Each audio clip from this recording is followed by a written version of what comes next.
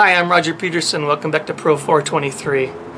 Well, we just watched a video on how the Bible is essential to what God is doing, and now I want to launch into a list of things that talk about what the heart produces. And this list is amazing in several ways, in how many things there are, on how important these things are to us, and how complex these things are. Things beyond us figuring out. But it's an amazing list. Listen to this from the Bible, straight from the Bible. Deuteronomy 20 tells us that our heart is the home of our courage. In Deuteronomy 30, the heart is the key to obedience.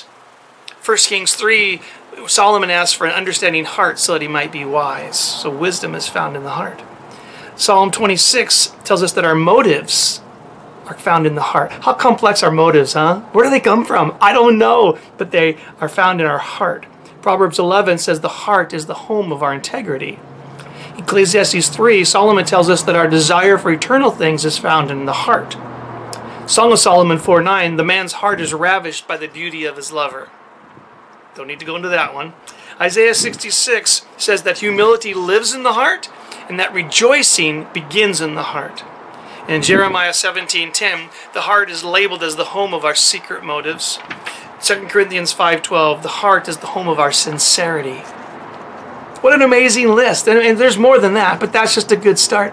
Think about how important those things are to us. They live in our heart. Now I want to deal with three, what we would call emotions, but they're a little broader than that. But three real basic ones that I want to deal with that we haven't touched on yet, okay?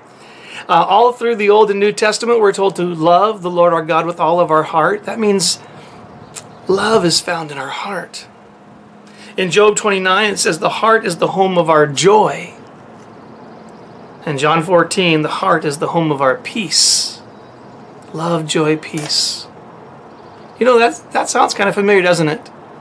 That sounds a lot like the beginning of the fruit of the Spirit from Galatians chapter 5.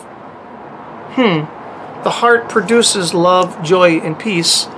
And the fruit of the Spirit is love, joy, peace, and then some other things. See a connection? I do.